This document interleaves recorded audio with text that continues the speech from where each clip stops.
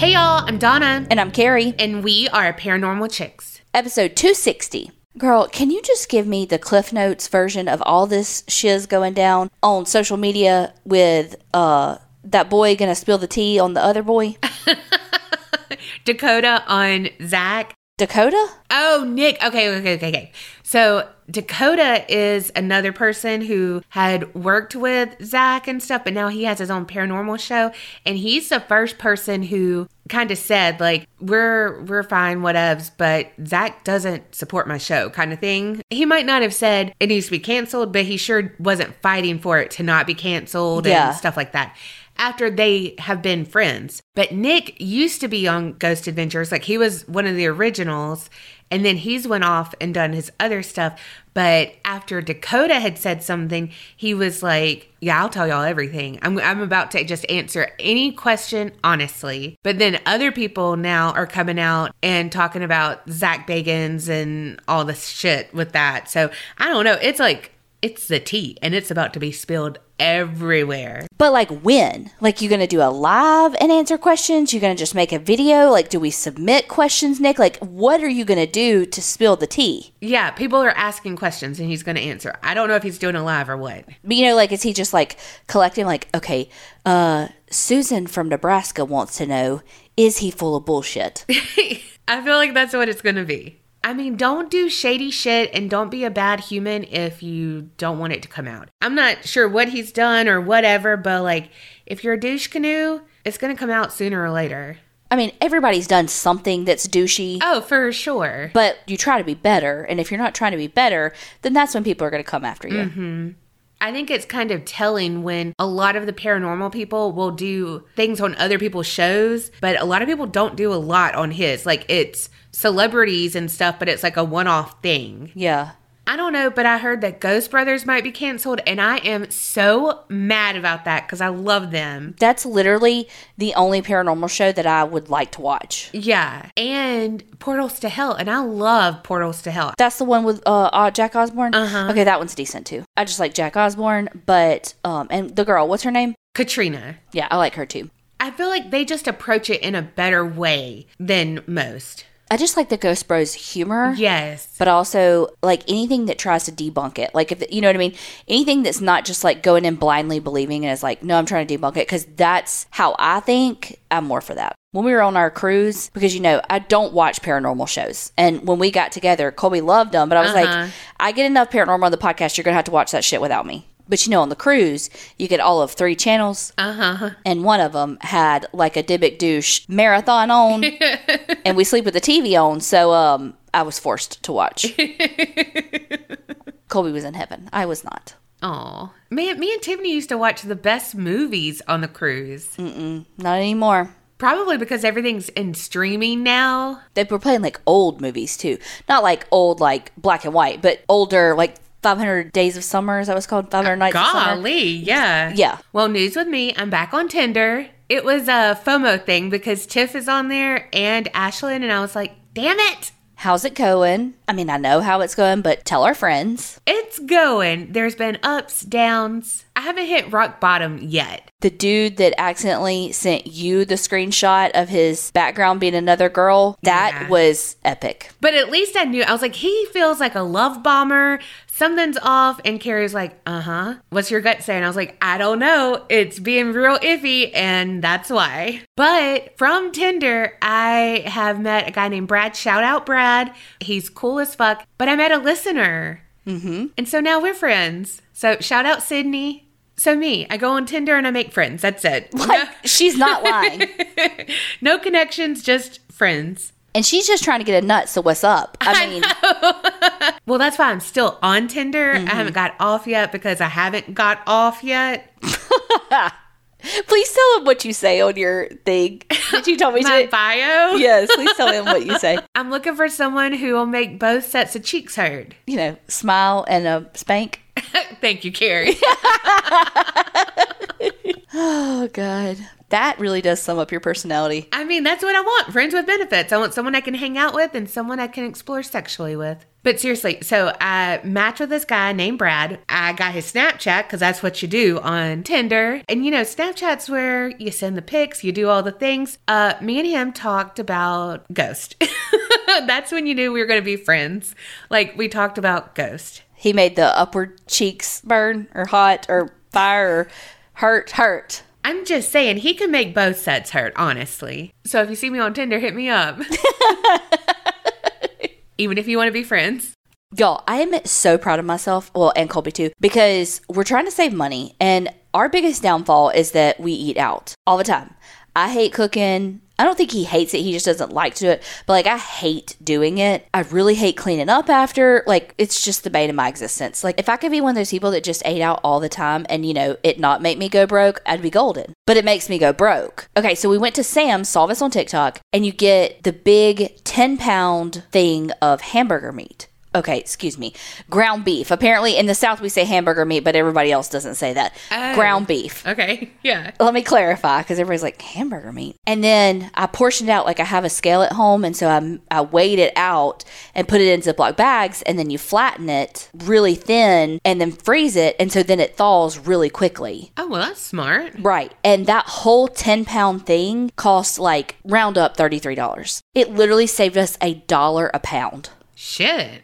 And it's going in the freezer, so it's not going bad, because that's our other downfall. Yes. Is when we do buy groceries, it goes bad. So for 2 whole weeks, working weeks, we ate out on the weekend, but 2 whole working weeks, I have taken my lunch every single day to work, and we've not eaten out. That's a fucking record. That is. That's awesome. Just for shits and giggles, I was calculating up how much we had saved, and I was like, holy fuck. Because you go out to eat as a couple now, no less than $50. Yeah. And my damn cafeteria at work has gotten so expensive. The other day, because I made nachos and we didn't have enough cheese for me to take to work, so I just went and got some cheese off the salad bar at work. Guess how much I paid for it? $2. $2.36. You know how much a whole pack of cheese at Walmart is? $2.22. Something, yeah. $2.22. The Walmart brand, because that's what we get. I was like, motherfuck. So that is the thing. I did buy that one day. Yeah. Being an adult is hard, though. Going to get grocery, and I'm doing fucking grocery pickup from Walmart for most of it. I mean, I'm going into Sam's because you never know, they might have some really cute leggings. Okay, you get the groceries, and then you have to bring them home, and then you have to unload them, and then you still have to cook. It's so stupid. That's why I'm the person that goes to get the Walmart pickup and then goes to get fast food. Yes, that's usually what I do. And then I let my groceries go bad. Yes. Which is why I'm broke as fuck. You know, and the cruise too. That's part of why I'm broke. Because we underestimated how much we were going to, like, tip and stuff. And, you know, get things while you're on an island or whatever, you know. Yeah. But I don't know whose idea it was, this whole, like, work all day and then come home and you still got to, like, cook and clean and do shit. And we don't even have kids. Right. Golden Girls fucked me because I really think I have chronic fatigue syndrome. I'm like, Dorothy, me too. I'm tired all the time too. And sometimes it does feel like I have the flu. My body hurts. Could be because I'm an extra large pizza. Could be because I stand up all day. Could be because I don't drink enough water. Could be because I have chronic fatigue syndrome. Don't know. All of the above. Colby called me a hypochondriac the other day, speaking of. I mean, Donna. He's not wrong. We both are. No, I'm not a hypochondriac. I'm just a complainer. No, you are, though, because you'll be like, oh, my head hurts. I hope I don't have a brain tumor. The worst always happens, and so I just, prepare for it. You know what I mean? Yeah. Like, I'm not like, oh, I'm so sick. I mean, other than thinking I have chronic fatigue syndrome, but, like, I'm not. You are, but it's because we know enough to make ourselves scared. I almost died from food poisoning. I would just like to point that out. I had to get a fucking PICC line for food poisoning. So, like, me jumping to the worst case scenario is reasonable. I know. That's what I'm it's saying. trauma, but it's reasonable. I know. But you can still be a hypochondriac. I'm not a hypochondriac. I'm just a complainer. You are also that too. Well, I may be tired all the time, but you know what's helping with that tiredness? Coffee. Yeah, that. But I don't need as much because I've been sleeping on Attitude's clean bamboo sheets. And let me just say, very luxurious. You know when you go to a hotel and everything feels so fancy and you're just like, God, I wish I could have this at home? Those are these sheets. Attitude has a right attitude about sleep because it is bamboo. You know we love bamboo. We've talked about that so much. It's so soft. But also my skin is very sensitive. It's great. And if you sleep hot, this is cool, but the sheets aren't something that's going to make you cold. It's the best of both worlds. Attitude sheets are luxurious, like I said, soft. I mean, like smooth as silk, but more breathable than cotton. And better yet, especially for Donna, hypoallergenic. Attitude's bedding is made from the world's first non-toxic bamboo fabric. You can rest easy knowing that there's no harmful chemicals and better for you and the planet. And of course, they got cute colors. Oh my God, so many colors to choose from, all different sizes. And I really think that I'm going through early menopause because I've been sweating at night. And like Donna was talking about, it really helps you with your temperature regulation. You know how we were talking about Attitude's bedding and how it's got less chemicals, all of that, very eco-friendly. So the sheets use 99% less water than cotton. That is over 500,000 bottles of water saved. So you can use sustainable products and still have that buttery, smooth feel of the fabric. Right now, Attitude is offering our listeners $25 off their first bedding order with code CREEP. So what you're going to do, you're going to go to attitude.com/creep and pick your bedding size, pick your color, pick all the things you want, and you're going to get $25 off your first order. That is ettitude.com/creep. And you know, one thing that we love is a money back guarantee. And so you can try them for 30 nights risk-free and return them, no questions asked. And you don't have to worry because none of their returns ever go to waste. Each sheet, pillowcase, and everything in between is given a second life through their take back and donations program.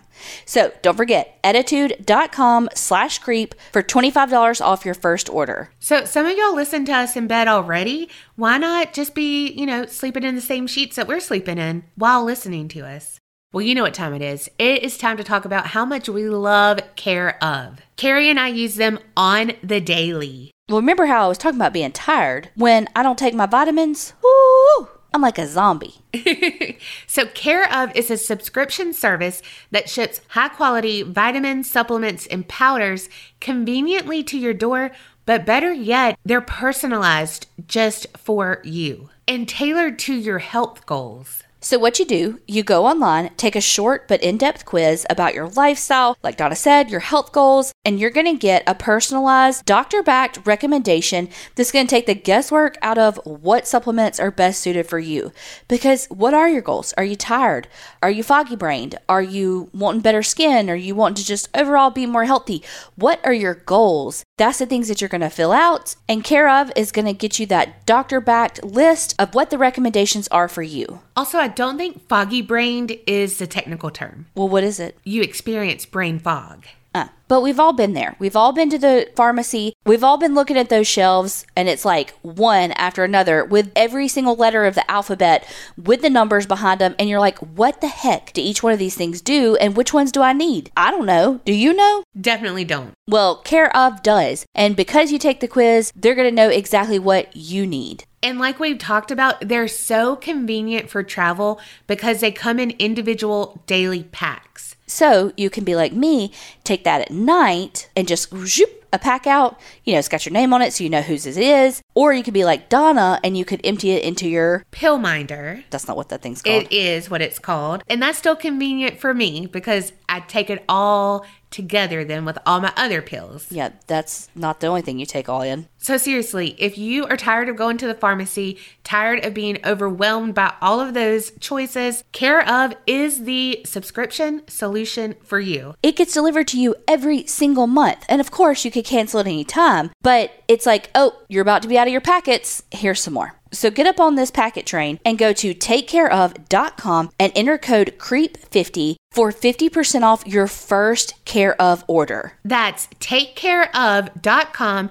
and enter code CREEP50. takecareof.com and enter code CREEP50. Real quick though, we gotta do Patreoners. Thank you so much, Valeria B. from Florida, Christina C. from Virginia, Michaela K. from Texas, Sidebar, I used to work with Michael Esso. Hey, girl, hey. And Makia Art. And we don't know where you're from because you didn't give us your address. So if you want stickers and all of that, please let us know your address. And if you want an episode shout out and all the shiz that Donna just said, stickers, extra episode a week, bloopers, all the things, head on over to patreon.com/the APC Okay, so March is Women's History Month, so I thought, why not highlight a female ghost? But not just any old ghost, but the ghost who's known as America's first ghost. I'm going to talk about Nelly Butler. And I for sure thought I had covered this before because it's America's first documented ghost. But like, seriously, I looked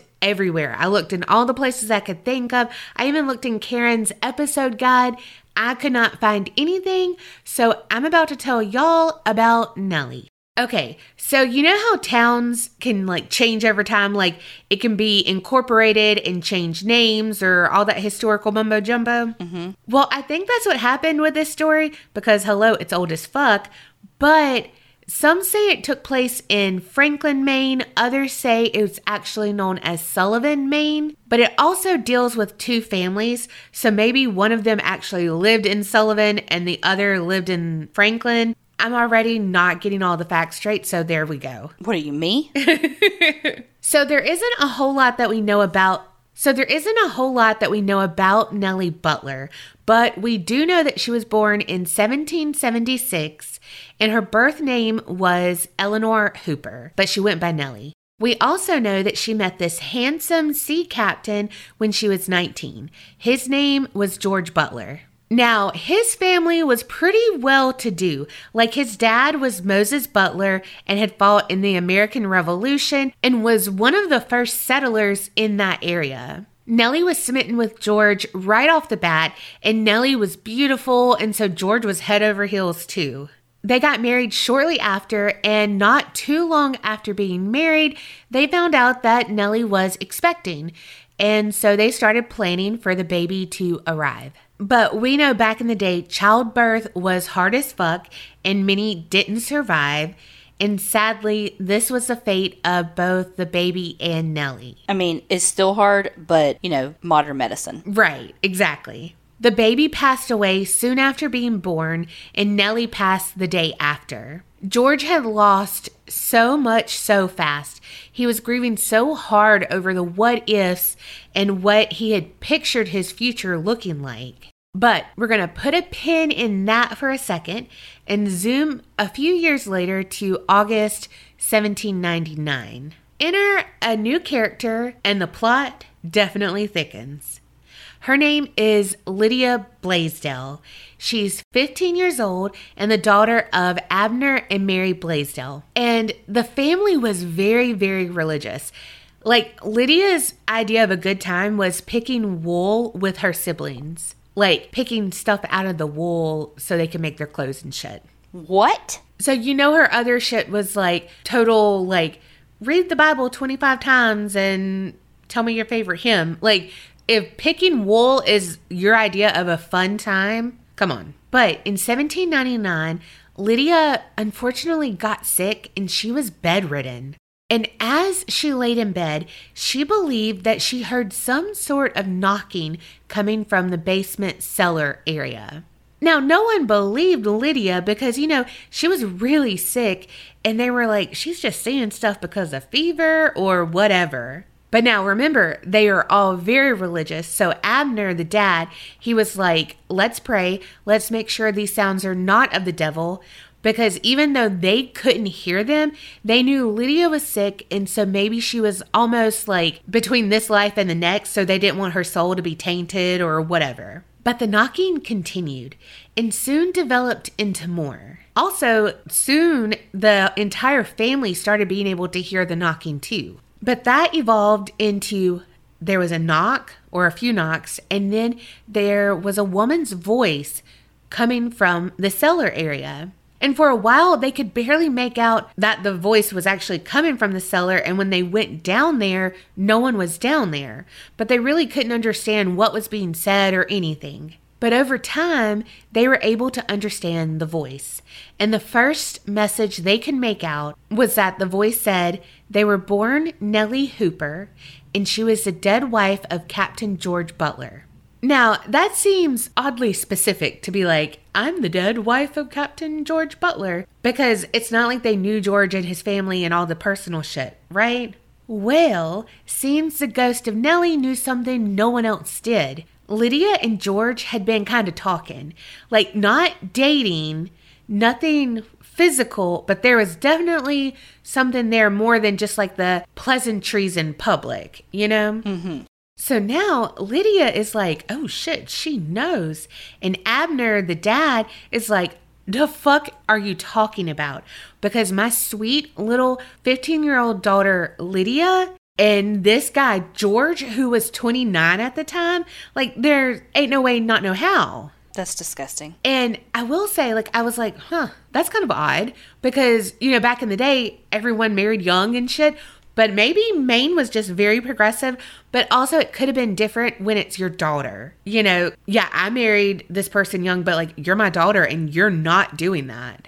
And you know how you say you always think of that scene in Ghost where Patrick Swayze's character is like learning to touch and move objects and shit? Okay, so we have to think about Nelly's first haunting. It was knocking. And then she learned to use her voice. But soon she appeared to them. And the first time it was in their field. And Lydia's younger brother, Paul, saw Nelly, but he saw like this lady in white, like in the field, kind of floating towards him. And he's like, who the fuck is this? I mean, he's a kid, so he's just like, what? He was probably like, who the fucketh go thou there? Exactly. So really, he ignored her and ran away. Well, Nelly did not like this one bit. And she was like, if they don't want to talk to me, I'll find a way to force them to. And she was actually gone for about 2 months. Like they had no knocking, no voices, no apparitions, anything. But Nelly showed back up and basically went off on the family. Kind of like called them down to the cellar. They all were there and singled Paul out and was like, it was rude not to talk to me. I was trying to visit you, like learn some manners. Which I feel like would be me as a ghost, like get my feelings hurt if someone was scared or didn't want to talk to me and I was trying to communicate with them. Definitely. And then leave them for 2 months and then come back and then be raring to go. Because you didn't get your closure? Yes. Mm-hmm. So I feel for Nelly. I get it. But now that Nelly was back, she was like, let's get down to business. Okay, I was going to say, guess who's back? We're totally opposite. It's what makes us work. Look, on Patreon, we really talked about how opposite we were, and people were split too. More people were on my side, but I digress. So if you want to learn way too much about us, get over to Patreon, like we've said many times before. But so she was like, look, I'm George's dead wife, and I have come back because it was basically her duty to play matchmaker, and that Lydia and George should be married. Not the direction I thought that was going in. Right. You know, this was like, wait, what? And she's like, they have a connection, and maybe it's, you know, something only they know about, but I know too. And she was like, if you don't believe I am who I say I am, go get my father, go get George. I will prove to you that I am Nelly Butler. And basically, I got to get this shit to work before I can have everlasting peace or whatever. I don't know that I could do that as a ghost. I don't know that I could, like, set my husband... I don't know if I could set Colby up. Well, you're a very jealous person. 1,000%. And a selfish person. 1,000... Really? Okay, about food. And Colby. But for sure about food. Very selfish. Yeah.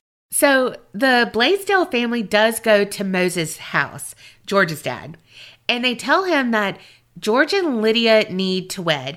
And Moses did not want to believe that relationship was even happening, because he's like, she's 15 and like George is such an eligible bachelor, like he could, you know, marry into more money kind of thing. I'm sure that's what he was thinking. And Abner was like, yeah, I don't want this either, but it seems to be like ordained by God or something, because he has sent Nelly back to get these two together. But Moses was like, leave me alone and fuck off. So they left. and went to David Hooper's house, and that's Nelly's dad. And they were like, okay, this is going to be weird to say, but your daughter's ghost is in our basement cellar area, and she's claiming that Lydia's destiny is to marry George, and we just kind of like want to fact check that this is Nelly, and so we know it's ordained by God.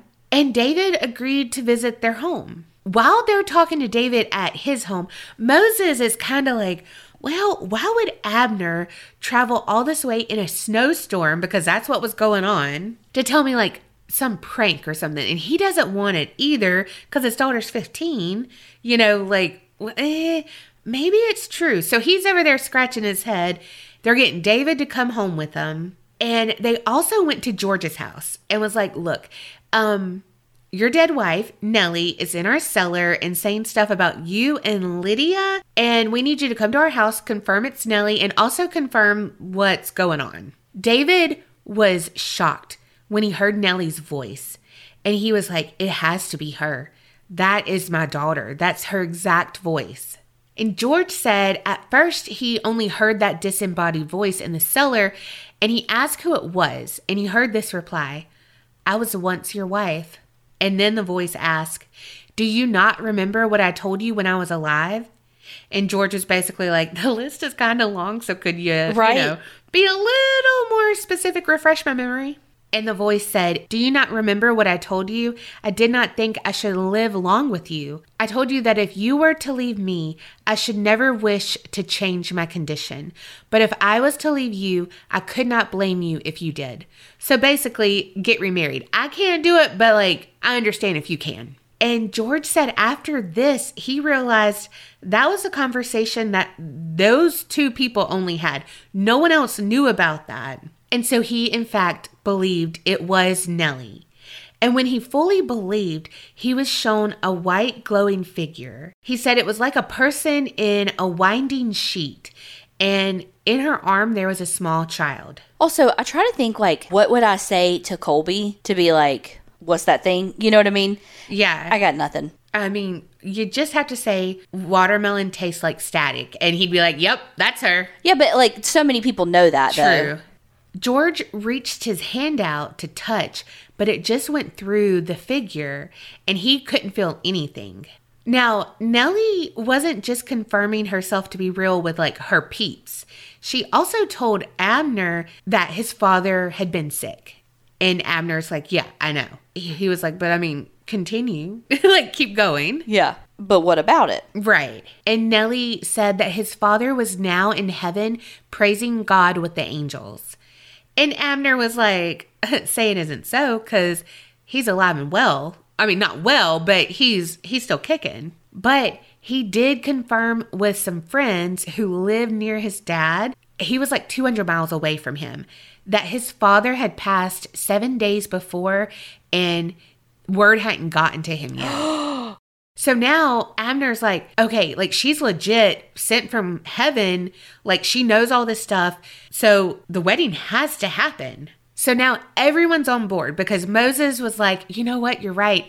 This has to happen because, again, he's like, they came to me in a snowstorm. They're not real keen on this either, but okay, this ghost says it should be, and so shall it, or whatever. So it shall, whatevs. So then Lydia was like, look, I don't want to be married. I don't want to be married. Yeah, that was what I was just thinking. I was like, meanwhile, what if they don't want to be married to each other? Right. But she was like, but if it's God's will, I'm going to do it. And so everyone was like, Nelly is here to carry out God's will, and we're going to be a part of it. And so George and Lydia were married. But you know how I said Nelly knew shit? There was something else that she knew. And she told George, she was like, treat your new wife with the utmost respect. Baby her, give her everything, because she's not going to live with you long. She then, a little bit later, told Lydia that she would have the same fate as she did. She would become pregnant and pass during or after childbirth. And right on cue, Lydia was pregnant, child was born, and Lydia died soon after, during childbirth. I'm getting ahead of myself. I just want you to know, like, that was said. They were married. But while Nelly is appearing and all of that, the rumor mill was working overtime in the small town. So people wanted to go to the cellar area and see if they could talk or see the ghost, or the specter, as they called it. And Nelly would knock on walls, and like that's how she would get people ready for her presence. Like she would knock on the walls and be like, "I'm here, bitches, knock, knock, knock. Aren't you glad I didn't say bananas or whatever?" And then she would talk so she wouldn't scare people, okay? There were several people who did see her, talk to her, but then there were others that were like, yeah, didn't experience anything. But like people from all over were going to the Blaisdell's cellar to see if they could have this experience. And no, I don't know if they were charging for this, but I don't think they were, because they really thought like Nelly was sent by God. It's a holy thing and all the things. Also, Abner asked Nelly why she would only appear in their cellar, and she was like, I don't want to scare any more children, because how she scared Paul being in the field. So she's like, so only the people who are not going to be scared by me can come down here. Again, it just seemed that she was being thoughtful. And so, because it was like kind of weird, why are you only in our cellar? But then it was kind of like, well, they have to come to me. They also have to believe to come to me and stuff. And then I'm going to show them, you know, all the things. Playing hard to get. There was a naysayer who was related to Nelly, and that was Sally, her sister. Sally was like, they're using my deceased sister in some kind of way to make a name for themselves, and I'm not about it. She was like, if that's true, and Nelly was appearing in the cellar area, it had to be the work of the devil then. And Nelly was kind of blunt when she was asked questions, and someone asked her if Sally was a good Christian, and Nelly said, she thinks she is.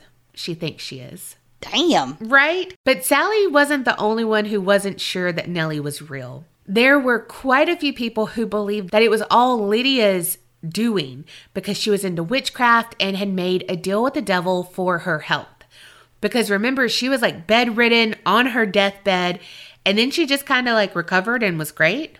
So they were like, yeah, the devil preyed upon her, forced her in order to do this, you know, to reverse her health and all the things. But Sally did visit the Blaisdell cellar after she was in there, and she did talk to Nelly.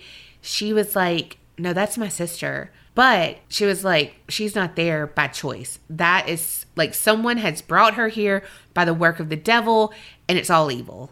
But even though some thought it was the work of the devil or a demon, Nelly only spoke about God and how great and like wonderful powers he had and all of that. So it's kind of like people were like, it might be a demon. Let's not go by it. But then she was like, how great thou art. Mm-hmm. You know, like I can talk about God all I want, and he's great and powerful and wonderful eyes. Nelly's mom, Joanna Hooper, also visited, and she confirmed it was Nelly. They recounted a conversation that they had when Nelly was on her deathbed, and Joanna had asked her basically like, would you have changed and not had a child if you knew this was coming? Like if it was going to be the death of you? And Nelly basically was like, it's God's will, and who am I to change it? Like, because she was saying if it was her life or her child's, like she would still die in order for the child to live. Now, Joanna said that was only something that they had talked about. And so she's like, that's Nelly. And speaking about the baby, that was something else Nelly wanted to happen. She wanted George to exhume their baby's body and place it with her in her coffin, so they could be together forever. And he did fulfill that wish or order as well. But if they... But she was holding the baby. Okay, that's what I thought too, because he said he saw her with the baby in her arms. Why would she need that if the baby was with her? But maybe the baby couldn't like grow with her. So fuck if I know. Okay, weird. Yeah. Now, sometime after Lydia's death, like we're back to Lydia had given birth and now she's passed away, George did get married again. And I mean, that woman had to be fucking brave because his first two gone within the first year of marriage. But they ended up having 4 children together, and as far as I can tell, lived happily ever after. 4 kids. Good God. Now, Nelly was only seen one other time, and that was by a man named Abram Cummings. Because it kind of seemed like once Lydia died, like she had like fulfilled that prophecy and everything, she kind of went away. But there was this one guy, Abraham Cummings, and he was like a traveling evangelist. So what I'm picturing is like the pop-up tent, like revival type. Mm-hmm. So he had heard about Nelly, and he needed to see this for himself because he was a staunch believer. This was all fake. And he's like, my flock or whatever, you know, isn't that what they call them? Like shepherds, like he's the shepherd to his flock or whatever. Yeah. Like if they're believing all of this, like they're not as strong in their faith as I believe them to be, all the things. So he's walking up to the Blaisdells' residence and he saw a bright light that seemed to hover in the air. And then he saw a tiny figure, like the size of a toad. Of all the things you could have compared it to, a toad? That's what he compared it to. Okay. I was like... I didn't pull that out of my ass. Really? And he was like, oh yeah, this ain't real at all. You know, like, okay, Thumbelina. But then the figure grew to full height and was right there in front of him. All I can think about is those, you know, like the grow your boyfriend things and like the sponge things. And the dinosaurs. Did you ever grow dinosaurs? Well, you just got incredibly excited about that. Oh my God. I used to love that. We would put it in my mom's Tupperware. Like it was like a aqua colored Tupperware. But we'd put them in there and put the warm water and it would be like a dinosaur egg or something. And then it would like grow. Like it was just fucking foam. Yeah. Whoever invented that made a fucking killing. Because you know it costs like 3 cents to fabricate. Oh, 100%. But anyway, so she started out Thumbelina size and then grew to her size. And Abraham said that Nelly gave off such a radiant, bright light that like it was like mesmerizing. And he's like, oh, this isn't a human. Like she is ethereal. And from that moment on, Abraham was a believer. He interviewed different people who had been down in the cellar to see Nelly. And he like curated the collection of experiences in a pamphlet type thing called Immortality Proved by the Testimony of Sins. I mean, there was like 50 different people, you know, telling their stories. And it seemed like all of Nelly's work had been done. It's like she had, you know, carried out the prophecy, Lydia and George being married. And then the staunch non-believer is now a believer. And she never knocked, talked, or appeared to anyone ever again. Now, for me, I feel like it could have been Lydia and George. They were seeing each other anyway. And Lydia's like, okay, look, my dad, really religious. And it's going to take a little bit. But if we could talk about it being God's will, we can be together. He was like, okay. And they are doing all of this, but then it gets bigger and becomes reality. And then she's like, oh shit, I have to marry him. It's not forbidden anymore. I don't want it. So it's not as fun. Mm-hmm. Then, you know, it is like, oh shit, I'm going to have to bear his child. And his first wife died. I'm younger than she is. So my body probably can't handle it. So I'm going to fucking die. Great. You know, like, I feel like she could have been, like, I don't know. I just feel like it's something weird there. Like that they were seeing each other secretly. I feel like you're just tricking people into letting y'all be in this relationship that everyone thinks is wrong. Because it is. Yes. And it kind of reminded me of like Abducted in Plain Sight. How he was like we're chosen and we have to populate blah, blah, blah, blah, blah. And it's like, no, she believed it because once she's a kid. And so maybe George is the one who said, my wife came to me and she said we have to get married. She loves that we're together. And, you know, who knows? Lydia was fucking 15. So I don't know. I just feel like it was a lie and then it got too big of a lie and oops. But then after Lydia died, you know, she really wasn't seen around until that staunch non-believer was coming and then she showed herself and then she was gone again. True. But how did they fake it? I don't know. But I think like in that pamphlet, one of them was like, her light was so bright that I could see others in this dimly lit cellar. Because, I mean, it's back in the day. It's not like they have fucking all the lights on. True. You know? And so if they had anything like a lantern that was glowing really fast and Lydia's behind the curtain, you know, being like, ooh. True. You know? I mean, if you say something's haunted, people are going to be like, oh, I want to go see the ghost. And then something like this happens and you're like, oh, fuck, that was a ghost. Yeah. I want it to be true. However, I just feel like this was really fabricated. Well, like, what did she tell them about the afterlife, you know? Yeah, I don't know. It was a lot of angels and heaven and singing. She would break into song and all of that. And, you know, it's hard because how you were saying, like, how doth thou, blah, blah, blah. That's how they spoke. And so some of that, I'm just like, yeah, I like need an Urban Dictionary for this, please. But I really did not know that that was the first documented ghost story. Well, I mean, you know I didn't know. Because I feel like I've said that before, like, oh, this was the first whatever. But everything I could find said this was the first documented ghost story. Because even if you think about, like, the Bell Witch and stuff, I thought that was, like, among the first. But who knows? But why, I wonder? Why, you know, like, why is that the first? Because that's not that long ago.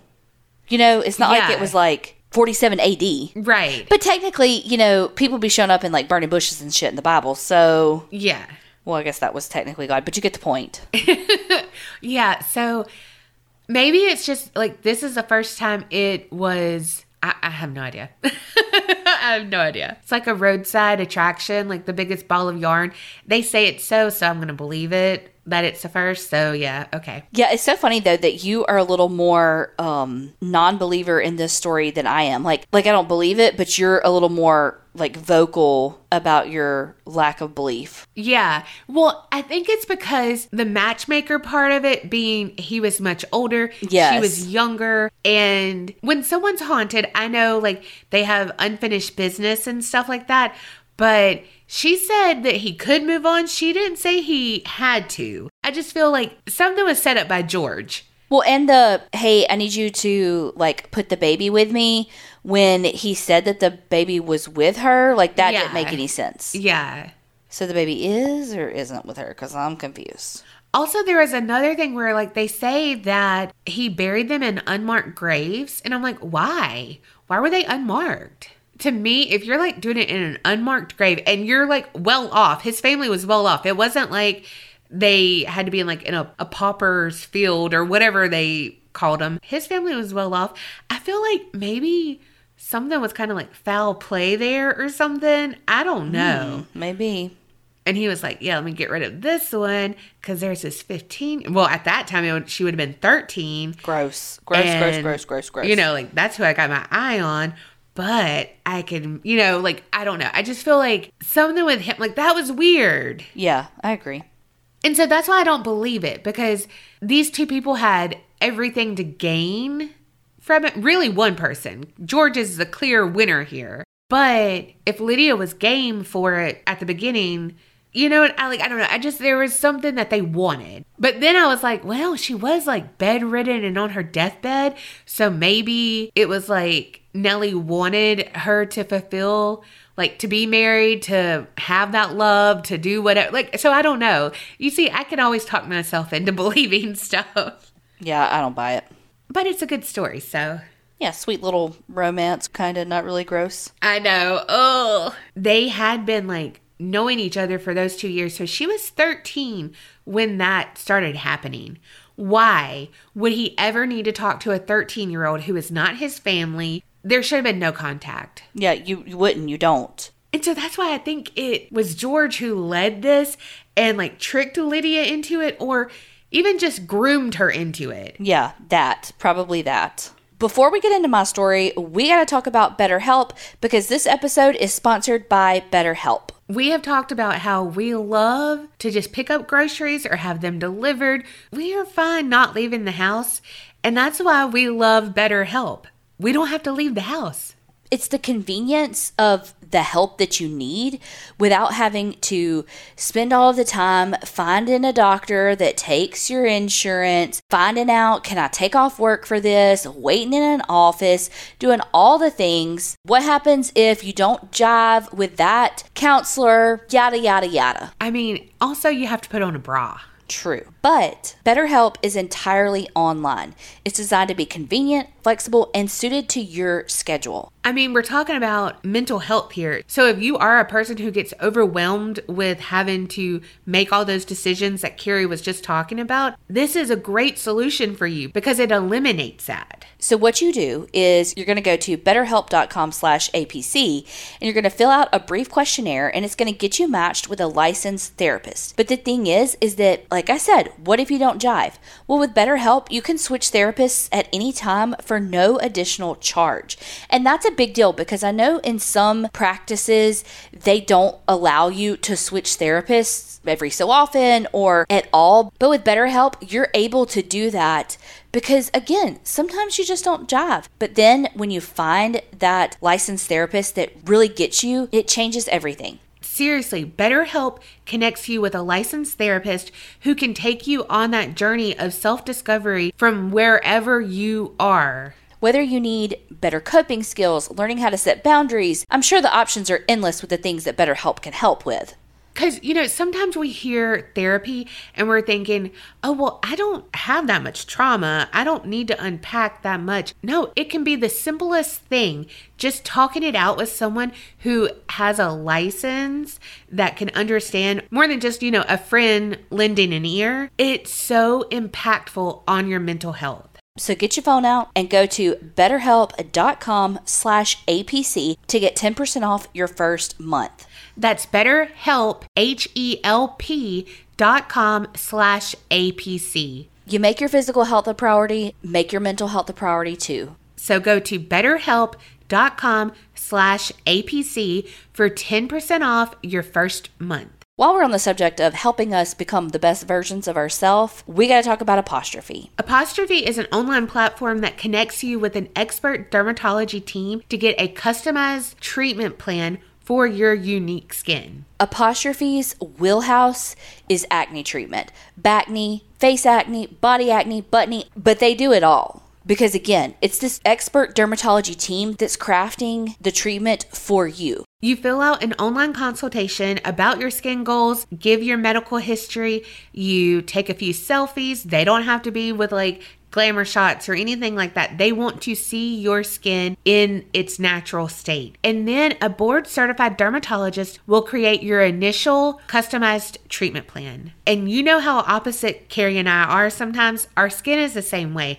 We have a few things that we share, but I'm dealing with dullness on my skin and also some inflammation and the fine lines and wrinkles. We all know that. I deal with rosacea and, of course, the wrinkles. But with Apostrophe, you're going to get access to oral and topical medications that use clinically proven ingredients to help clear your acne, all the different skin issues. We all know that I have had a journey with my skin. I have scars, dark spots everywhere, but that's something that I'm working with Apostrophe on to help fade. I wish y'all could see the selfies that I took to set up my consultation because for some unknown reason, I traveled back to 1992 and did it on the computer and not my phone.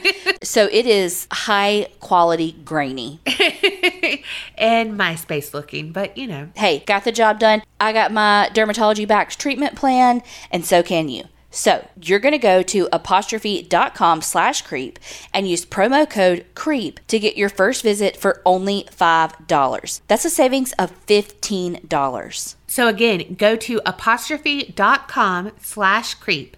That is APOSTROPHE.com/creep, and then use our code CREEP at sign up and you'll get your first visit for only $5. And then you're going to get all these amazing products in the mail. That's going to be little bottles that you can personalize with stickers. You don't have to go anywhere. That stuff's getting delivered directly to you. So go to apostrophe.com/creep and use promo code CREEP to get your first visit for only $5. Okay, picture it. Memorial Day weekend, 1984. We're in central Pennsylvania. Now, this fisherman going out on that Sunday morning when they notice this cardboard box. So nosy little fisherman is like, what's this cardboard box? Because, if he's anything like my dang father-in-law, it's probably going to be a pot of gold at the end of the freaking rainbow, because that man finds shit everywhere. Because he works in timber, he like traipses through the woods and stuff, and like even just on the side of the road. One day he found like a Yeti cooler on the side of the road, like a nice Yeti cooler with nothing wrong with it. It like just falling out of somebody's truck. What? I'm telling you, the luckiest. One time he went to scout timber for something, and this guy, I honestly don't even, this may not be exactly how the story went, but oh God, this guy had a school bus on it. I think he got it for free, and this school bus is loaded down with tools. Like, I'm talking, that school bus was made into like a traveling like carpentry shop. So there's all of these tools. Like, anytime we need anything, we're like, let's go look in the school bus, because there's all kinds of shit in it. Luckiest man alive. And got me for $1. You literally took the words out of my mouth. I hate you. But on this occasion, this fisherman wasn't as lucky. So he goes to look at the cardboard box, and he finds a garbage bag inside. Pulls a bit of the garbage bag back and finds a body. It was inside the box or just under it? Inside the box, because here's the thing. The body was basically just a torso. Okay, because, oh God. Oh, could you imagine finding that? No. What the police could tell was that it was put in this cardboard box and basically slid down an embankment. And anytime you're dealing with finding a body like this, all of the little details matter. Like, has the dew settled on the box, like before or after? Was it, that kind of gives you a timeline of when was the body dumped. The police did notice there was a little bit of a grease stain on the box, and there was a puncture mark on the box. And in that grease stain, there was a small little piece of styrofoam. Now I'm going to give you a hint that this was covered on a Forensic Files. It was on a couple of different shows, but that just kind of gets you an idea of where we're heading with... Down a rabbit hole. Yeah, how I said, the little things matter. Yeah. Also, all I can think about are those packing peanuts, and I hate packing peanuts. I do love playing with bubble wrap, though. So the police were thinking that whoever was maybe lifting this box out of a trunk or something got it hung on the latch, and that's what made that puncture wound. Now, like I told you, the body was just a torso. The head, the arms, and the legs were all gone. Clearly, the killer was really trying to hide who this victim was. Also, the killer was clearly you, because you would get the box hung up on a latch. You're not wrong. Oh my gosh. You're definitely not wrong. So the police kind of felt like the killer would have needed a good bit of time, maybe even some privacy, to be able to get this done. So the police's next step is figure out who it is. Because if you can figure out who it is, that's the only way you're going to figure out who did this. Oh my God. Drink how many times she said figure.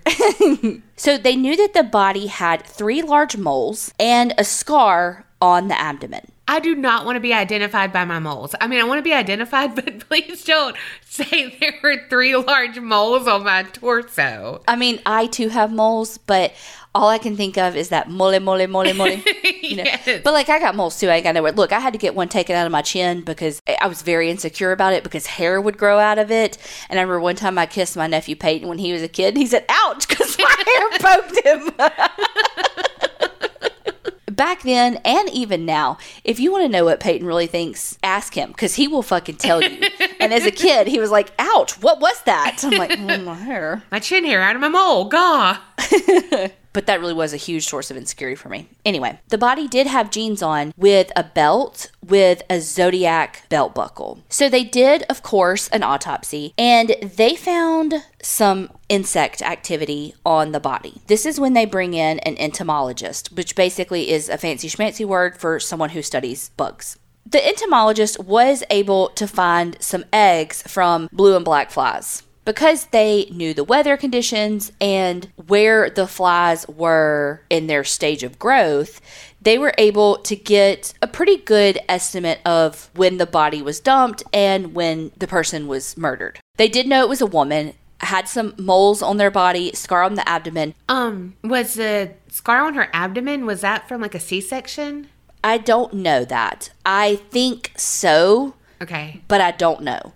But through the autopsy, they did find semen present. But again, remember, 1984. We're not running DNA on this semen. But through the autopsy, they didn't really feel like it was a rape. like, there was no, like, bruising, that kind of thing. But they did determine that they think that she died either late Friday or early Saturday morning. Again, based on the insect activity. And she was found Sunday morning by the fishermen. Correct. So they did their due diligence trying to check all the reports of missing persons, anything like that, and nothing came up. They ended up burying her in a pauper's grave. Oh, whoa. I know. When you said that earlier, I was like, wow. Man, you do have a poker face because you didn't let on like, oh my God, that's in my story too. But it was a whole 7 months after her body was found that she was buried because they were trying so hard to figure out who this Jane Doe was. But a year after she was found, police get a call. This woman tells police that her ex-sister-in-law has been missing, and she starts to tell police a little bit about her physical description. But there was one thing that she said that police were like, tell me this again? Well, really 2 things. The ex-sister-in-law says that the woman that is missing, her name is Edna Posey. And she said that Edna was very insecure about her body and she wouldn't wear a bikini because she had some moles. Oh, wow. So exactly what we were talking about before about being like insecure and stuff, Edna was. And so they're like, wait, tell me more.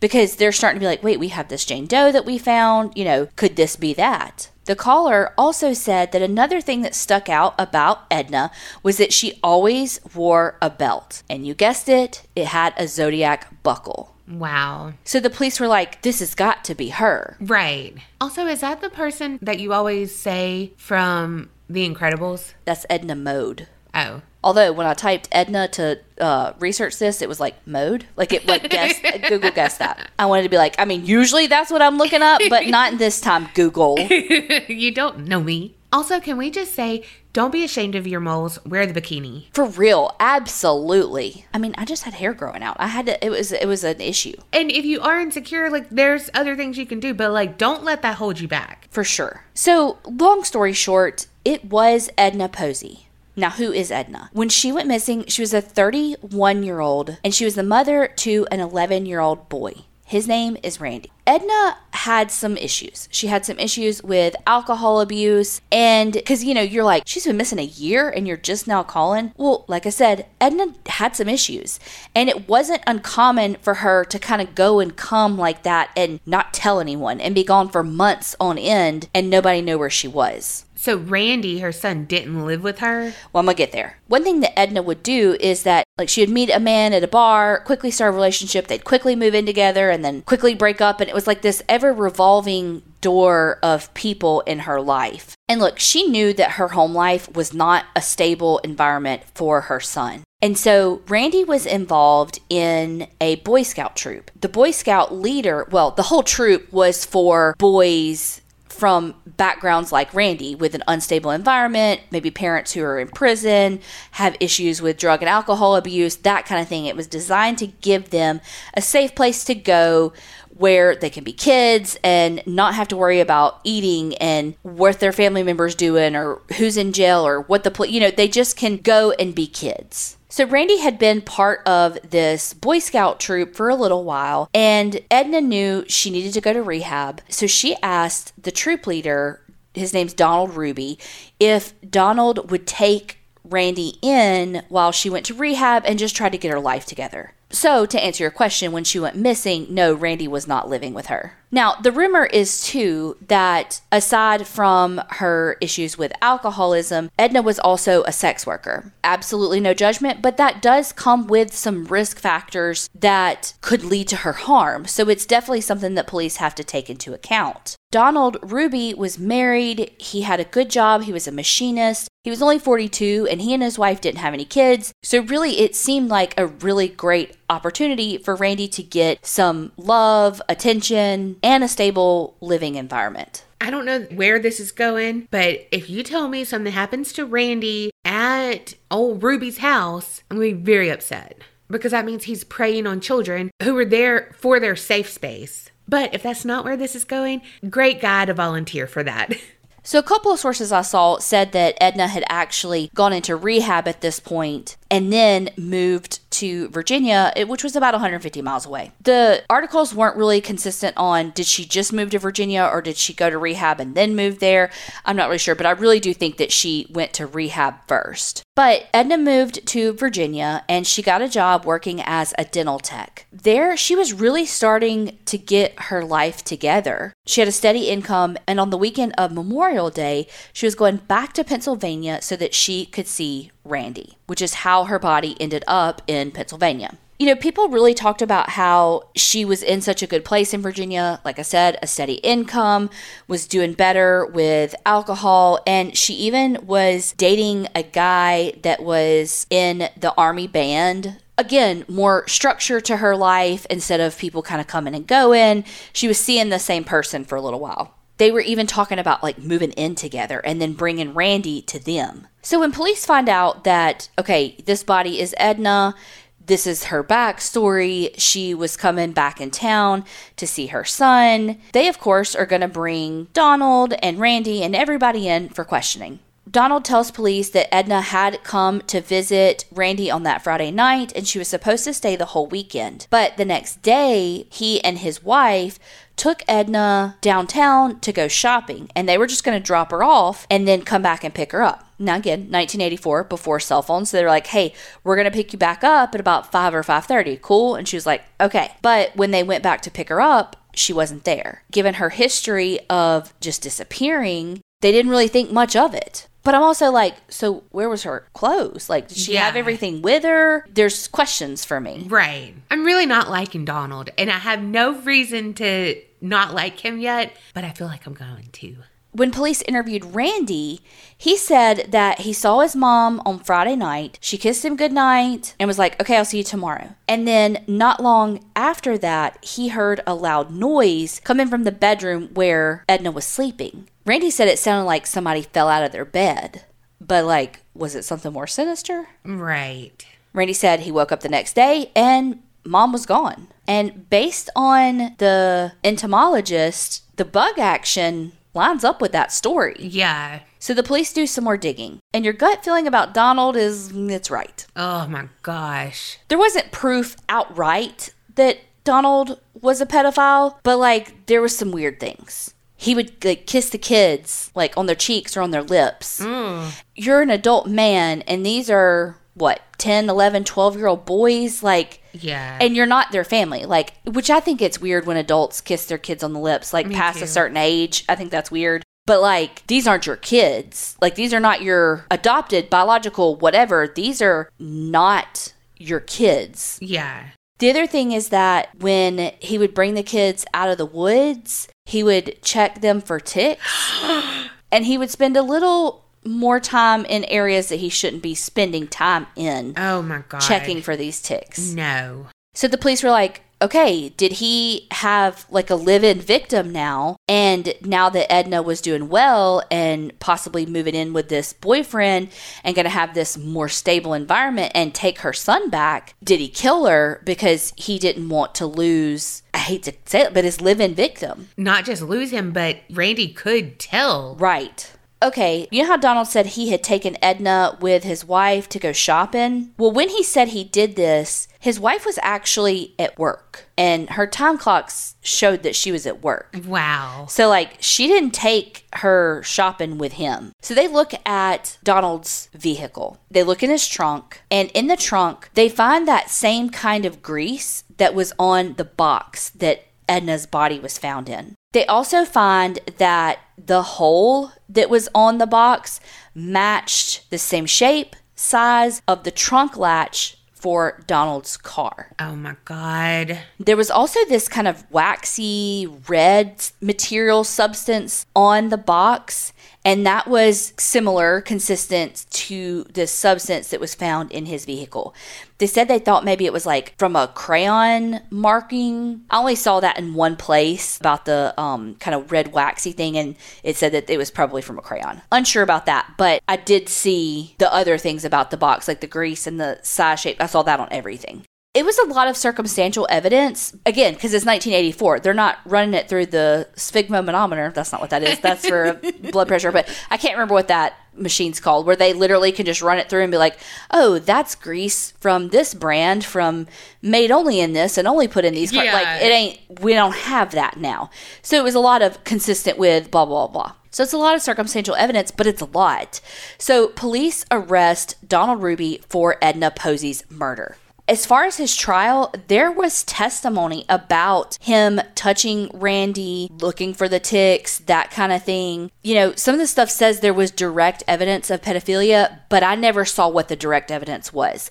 Like, I never found that anywhere other than he kissed the kids and he, searched for the ticks, but never really anything concrete. Like, yes, he had pictures or he had whatever, but also I believe Randy. So if he said that that's what happened, I'm going to believe a victim. Donald goes to trial and he is convicted of Edna's murder. He's sentenced to life in prison. But Donald says from the start, he didn't do this. And the whole time, the trial, even his sentencing, he's like, I did not do this. See, because there's a lot of shade to Edna about her, quote, promiscuity and, all these things that if she, did have a history as a sex worker, tons of victim blamey ick around Edna.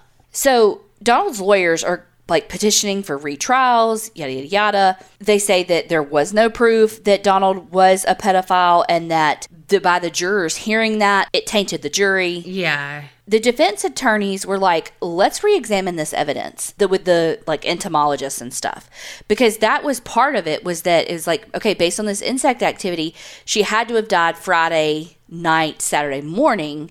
So her going shopping is moot. Like, that's not true. So another guy, Dr. Neil Haskell, who's supposed to be one of the country's premier forensic entomologists, as they say. So he goes to look at this again. So when he gets the insect eggs and all of that, it was very dried up because, it's old at this point. After they were rehydrated and all, he could see that they had a little bit of flesh and blood on them. And so that meant that they had had 3 more days to feed before they were analyzed. But I don't know how he knows that versus okay, were they just on the body for 3 days?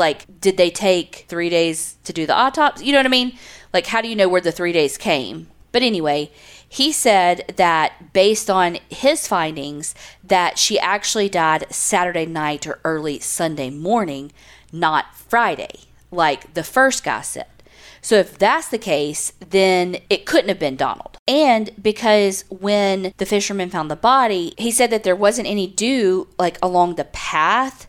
So they said that supported that it was actually Saturday night, Sunday morning. Yeah. Okay. But I'm also okay, so she was killed on Friday and then they needed time to dismember the body. Yeah. And so then she was dumped late Saturday night, early Sunday morning. They're acting like this is substantial proof, but it's still circumstantial just for a different circumstance. Right. The part that made me go, ooh, was that, remember how I said that they had found sperm on her? They said that the sperm was moving. Now, they say that sperm only will move on a deceased person for 24 hours. Okay, that's just gross. I never knew that. Yeah. So if she's found Sunday morning, it could be Saturday morning at the earliest that she was killed based on that. Donald had an alibi for Saturday and Saturday night. Because of all of this, Donald was able to take it to trial again. Now, he has been in prison 6 years at this point. From based on the time she was found, the investigation, yada, yada, yada. Now he's in prison 6 years. DNA's become a thing. So they did test the semen that was found on Edna, and it did not match Donald Ruby. Oh, shit. Also, they found that the semen was from 3 different men. So they went back to trial and they really raked Edna through the mud in this trial. I feel like the first time I don't know if he goes by Don, but here we go. But through the first trial, Donald really kind of got raked over the coals with the pedophilia stuff, which if it's true, that's what he deserves. Edna is a fucking victim, and she was really attacked in this trial. They really talked about her character and the fact that there was semen from 3 different men, and she had a history as a sex worker, and blah, blah, blah, blah, blah, blah, blah, or alcoholism. They really attacked her to show that well, there's all these other people that may want to kill her, not just Donald. And then, of course, they bring in the new evidence with the new entomologists, and they bring Randy back. At this point, Randy's now 21 years old. At this point, no longer remembers hearing that thump. Does he testify against Donald, like saying that he touched him and stuff? I don't know about that in the second trial. I don't know. But this trial lasted 9 days, and the jurors only deliberated for 6 hours, and they found Donald Ruby not guilty. Oh my gosh. And people are like, what the fuck just happened? I'm still feeling like he's guilty, though. Now that he's been found not guilty, officially, the case is closed. What? We know nothing. That's all we know. There, of course, are people who firmly believe that Donald did it and basically got a retrial and got away with murder. Why is it closed? She was killed by now. We don't know. Well, because I think the police really believe that Donald did it. Not long after the trial, Donald Ruby left town, and even his lawyers don't know where he is. Whoa. Now, I did try to find what happened to Randy, but I can't find anything on him. Well, that's a lie. I found one obituary, but I don't know if that's him. But I did look through like Edna's obituary and like tried to go to her parents that were linked to see if maybe that would be linked to a grandchild, and I couldn't find for sure. So I don't know if Randy is still alive or not. But here's some stuff that, this is the stuff that just bothers me about this. Because I, too, believe that Donald's guilty. Because, like, his wife was at work when they said that they took her to shopping. Like, that's a lie. And, like, there were a couple other times where his alibi was like, yeah, I was watching TV with my wife. Well, she's already lied for you once. So, fuck that. I don't believe anything that y'all say at this point. Again, the second trial really destroyed Edna. You know, my thing, too, is there was no signs of rape originally. So what if she was working as a sex worker? That would make sense that she had semen from 3 different men. You know what I mean? Like, yeah. So I don't know. Like, I feel like, is there ever a situation that the semen could last longer than 24 hours? I don't know. But what if she had done some work as a sex worker? Shit went down, you know, he murdered her. Because there was some other stuff saying, because there's like a whole Reddit thread on this too, because it's like an unsolved mystery. A couple of really good breakdowns of the case, aside from like the forensic files and all of that too. But you know what I'm picturing with Donald too is I'm picturing that, okay, so Edna was a sex worker, and if she didn't, like, you know, on Pretty Woman when Stuckey tries to like get with her and she's like, no, you know, it's just see, I don't think that. What I think, because Donald's a pedophile, he doesn't give a shit about her. He gives a shit about Randy, and he would not rape her because that's not his MO. I really think it was just a stroke of luck that she had semen in her, and you know what I mean? Because he would not have raped her because that's not his victim. His victim is young boys. I know what I was going to say a second ago, before you said that about the Stuckey thing. I saw this on one of the Reddit threads, that there was a cabin that he would take the kids to sometimes that had like a lot of the boxes that were that shape and size and all of that, that's probably where he got the box from. But I'm like, okay, but one, where's the rest of her body? Because that's never been found. Her head, her arms, and her legs, never been found. But like, where did he dismember her? Like, did they search those cabins? Did they search his house? Like, there's so many details we don't know, or that I couldn't find, because it's like, well, where's the blood? That is kind of a question mark to Donald, though, because where is the blood? But, like, they've never ran the DNA through CODIS or anything like that. And I'm like, why? It's just sitting there. Like, why haven't you done that? I did see on one of the Reddit threads, too, though, that it said that Edna's toxicology report came back clean. The way that they painted her in that second trial, too, was like she was a sex worker who was on a bender and had, like, met up with some random 3 dudes and gotten herself killed, basically. But, like, she wasn't, because her tox report was clean. I agree with the first trial. I agree that while I think that the jury hearing the alleged pedophilia is inflammatory, it's part of this story. Because you have to know that to know, why does he want to keep Randy so bad he would kill Edna over it? Right. Because he was abusing him. Yeah. You have to know that piece for the story to make sense. But then they turned around, what they had a problem with the first trial, they turned around and did that to fucking Edna. Yeah. And she's the real fucking victim here. Like, the real victim. Yeah. I mean, again, just based on everything, I'm like, no, he did it. I just want to know, like, again, it's 1984. They don't have all the things, but, like, I don't know. Like, was there not something in the wounds? Was there not something in the area in which, like, Donald had access to that you could find some blood or something like that, you know? Yeah. Was the garage freshly cleaned or, you know, what? How? Ugh, I hate this story. Yeah, it's a brutal one. Yes. I thought you were going to follow up with they found something in like the styrofoam finally and they put him back in jail or something, you know. Well, they wouldn't be able to anyway because of double jeopardy. Oh, true. Yeah. Fuck. Good movie, by the way, though. Yeah, so I don't know if Donald is dead or alive or living his best life on a beach in Jamaica. We don't know. Wow. I sure hope his wife wasn't covering for his abuse to these kids. Right. I mean, we don't know what she went through, too. She could have been having all kinds of abuse against herself, too, you know. But, God, those poor kids. And that's the thing, too, though. You think that if it was happening to more kids would have come out. So maybe it was only happening to Randy. Yeah. But also, we see that a lot, too. I mean, in the movies and stuff, where especially these boys had really hard backgrounds and stuff, and they're not going to want to admit to, like... Weakness, air quotes. I mean, they're not weak. They're not weak, yeah. But, yeah, that. And, like, also, well, I don't want to make more trouble for my parents. Well, and there's no telling what an abuser tells them of, you tell our secret, then... you're going to get taken away from your parents or whatever. And they may have a parent in prison or a parent that's a drug addict that they just got them back. Or, you never know what the situation is and what they've been told by the person who's abusing them. Yeah. This one makes my stomach hurt. But it does kind of crack me up that, again, this is circumstantial evidence. And like your last case, I was like, 100% they did it. All circumstantial.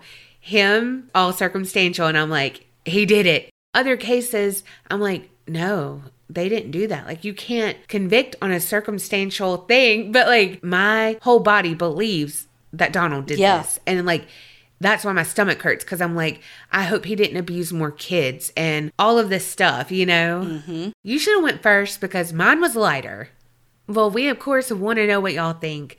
Was Nelly Butler a real ghost? Was she concocted by George, her, beloved husband? And what do you think about Donald Ruby? We don't usually agree on them, but we agree on this one. Yes. Like, both cases we agree on. Well, thank y'all so much for listening and supporting us. Don't forget to like, subscribe, review, all the things. And remember, creep it real and don't get scared.